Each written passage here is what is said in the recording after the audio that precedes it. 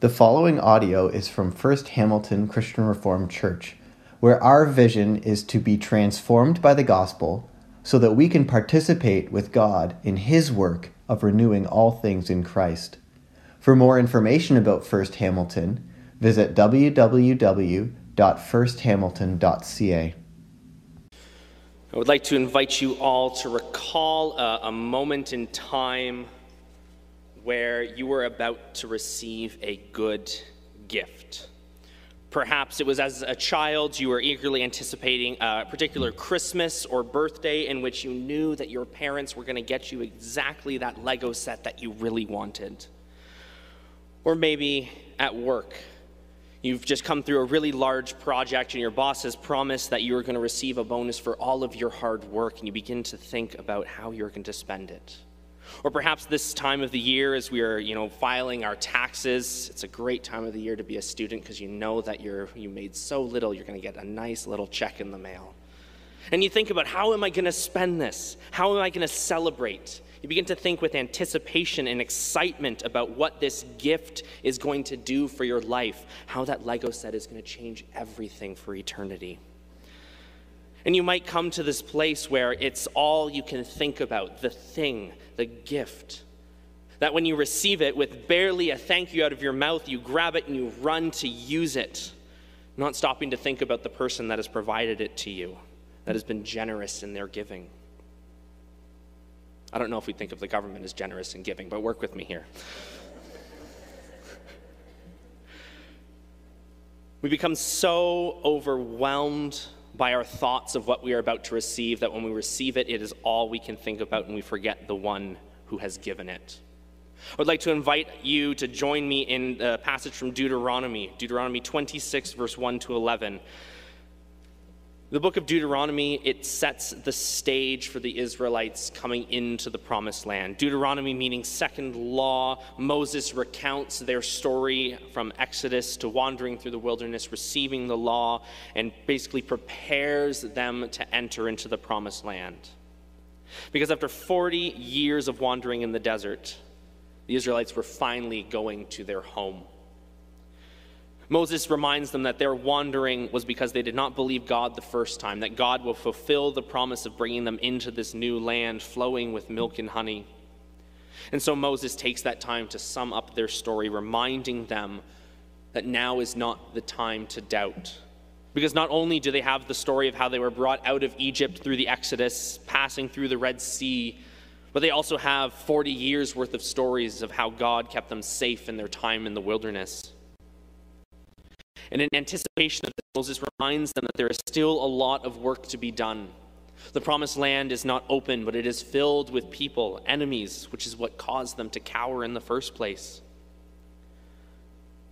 And so Moses, not shying away from the work to be done, takes time to tell them what they are going to do after. How should they respond once they have received this gift? Something an entire generation of people have been waiting their entire lives. You have to imagine that children were born in the wilderness, in tents, living only on manna. Perhaps they'd have a hard time thinking about what it would be like to live in a green land, to eat grapes, to farm, to sit under the shade of the tree by the cool of a water. They might have only remembered stories from their parents who had then since passed of what it was like to sit on the banks of the Nile, eating fresh fruit. You can imagine the excitement, the anticipation. But Moses wants to check that excitement, to remind them that while there is a lot of work to be done, there is something they must do once they are in the land. Their first response should be thanksgiving. For Moses says that in that first year that you have taken possession, take some of the first fruits of all that produce from the soil of the land the Lord your God is giving to you. Put them in a basket, then go to the place the Lord your God will choose, and they're to bring it to God. It reminds them right off the bat that this land is a gift, something God has given to them. It is not something that they have taken for themselves, that they have worked really hard, that they have earned, that they deserve. No, it is a gift. And to drive this point home, Moses goes through a very shortened, condensed version of their history, starting in verse 5, because when they come to the temple with their first fruits, the first harvest of the land, the first sign of God's provision, in verse 5, they shall declare before the Lord your God, my father was a wandering Aramean, and he went down into Egypt with a few people and lived there and became a great nation, powerful and numerous. They start with the story of Jacob. Jacob is like the one they're referring to because of his time in Aramea. And he came with a small family. His 12 sons and their wives and their children, and came down into Egypt during a time of famine. It was during that time that they multiplied, and the Hebrews grew into that great nation, so great that the Egyptians became worried about them and thought, there's a lot of Hebrews here. If we're not careful, they're going to overwhelm us, overpower us, and push us out of the land and make us slaves. So we should do preemptively to them what we think they are going to do to us. And so the Egyptians subjugated them to harsh labor. And then in verse 7, Moses continues with the story. It says, then we cried out to the Lord, the God of our ancestors, and the Lord heard our voice and saw our misery, toil, and oppression. Moses is sure to remind them of their situation before God brought them out. That God heard them. God saw them in their misery. In the Hebrew word for misery, it carries the notes of affliction, poverty, destitution. It's not just about feeling sad, but it is about having absolutely nothing, being in a miserable state. To toil, it's a wearing effort. For many of us have tasks and jobs and things to do that require effort, but they're exciting and they bring us life, no matter how hard they might be. I remember summer's landscaping. The days that were the most exciting would be after we had laid an interlocking stone patio and we get to cut a really nice curve and edge into it. It was exhausting, hot days, wielding that concrete saw, cutting through the snow, being covered in dust and 40 degrees with humidity, but the work was so satisfying that it made up for that effort. Not so if you're a slave. There is no life-sustaining work there. It did nothing but grind them into the dust. Hence the oppression, the absolute distress of these people who cannot help themselves. But God saw, God heard their cries and was not deaf to them and was swift to act. And he acts with deliverance. For when God sees his people in trouble, he brings them out of Egypt with a mighty hand and outstretched arm, which is the most poetic way that the Old Testament lays out God's power in action. He reaches out. He comes towards them. It's very active. And he brings them out with great terror and signs of wonder. We're reminded of the 10 plagues of Egypt, of the splitting of the Red Sea, the pillar of fire and cloud that led them through. These were awesome, fantastic signs that defined these people as a whole. The Israelites should be defined by the actions of God, not their own. And so the response is thanksgiving. Place the basket before the Lord your God and bow down. Then you and the Levites and the foreigners shall residing among you shall rejoice in all the good things the Lord your God has given to your household. And so the response is thanksgiving. The first fruits would have been the first things that they would have harvested, those first fruits that were just turning ripe, the first sheaves of wheat that were ready for harvest. And in that first year, they were to take these offerings to the tabernacle. And this is really important for an agrarian society because the fact that they had first fruits and were able to take them to a central location in their new nation, it meant that they had possessed the land long enough to farm it. They had existed in peace long enough to work the land, to till the soil, to plant, to harvest.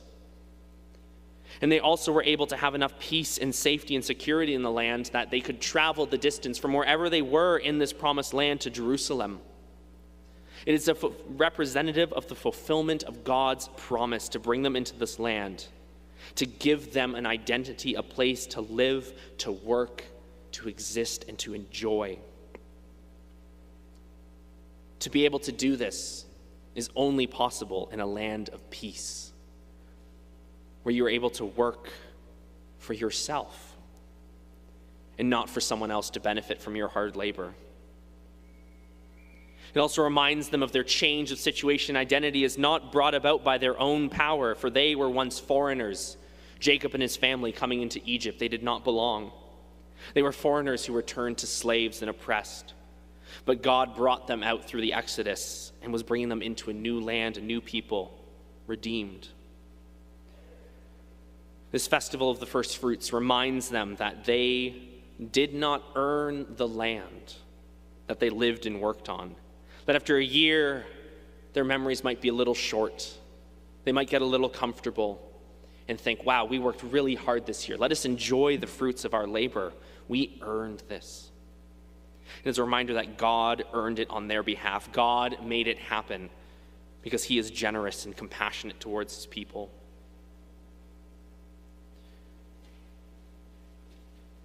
And it's for everyone. It was not just for the Israelites. That verse 11 is so important that it is for also the Levites and the foreigners residing among you to celebrate as well.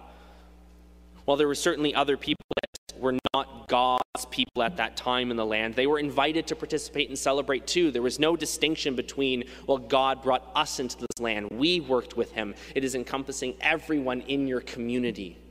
There is no one on the outside of this celebration, no one on the outside of God's great work.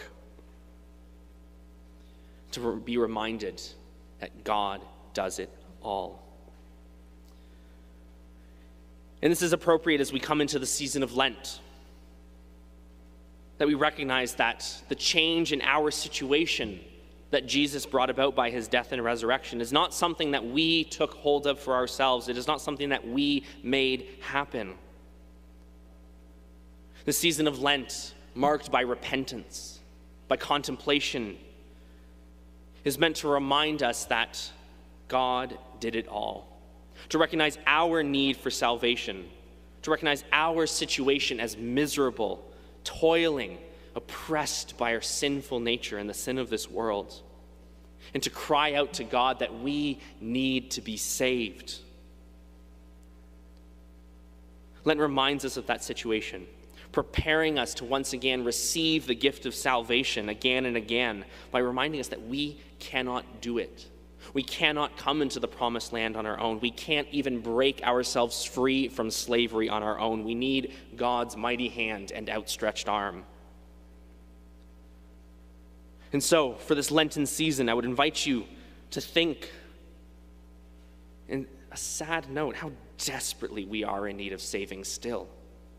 How each and every day we step outside God's will for our lives and we willingly subject ourselves to misery, toil, and oppression. And to remind ourselves that the only thing we can do is cry out. Psalm 91, from our lectionary reading today, gives us a sense of what it means to cry out. It gives us a sense of what to ask, because it does not reflect on what our ability is to liberate ourselves, but it wholly reflects on who God is. It invites us to dwell in his presence.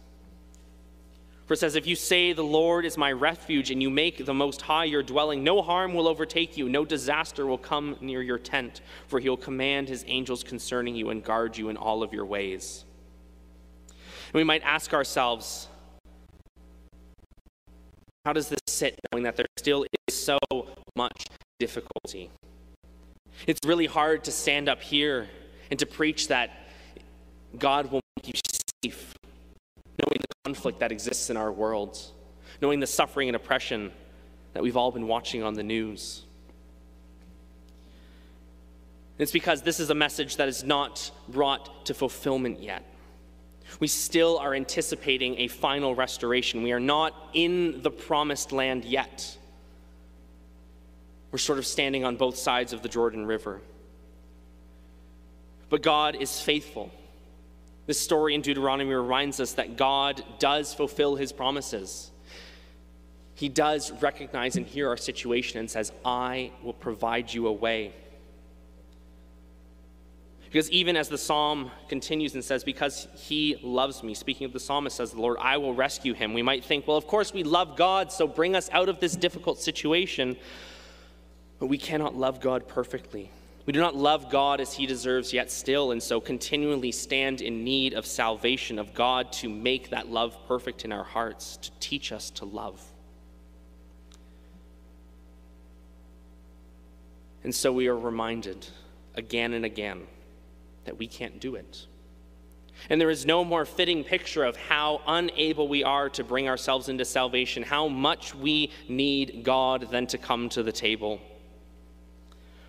For as we come to the table today, I want you to think about how you were once alienated. Paul uses language in Romans to call us enemies of God,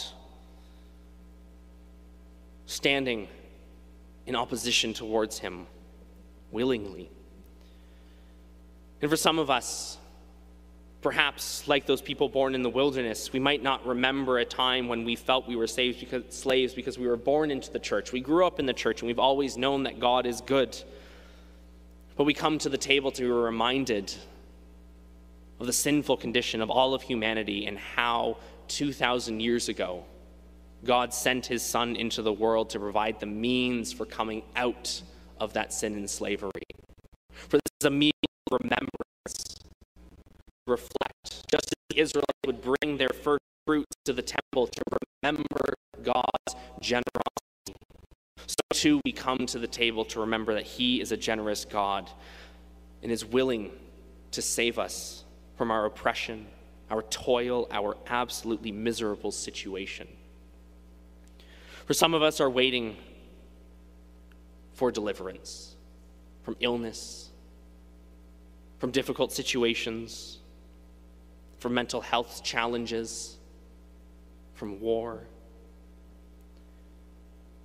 But as you wait, be encouraged by this meal, because this meal reminds us that God once again acted with a mighty hand and an outstretched arm when we could do nothing.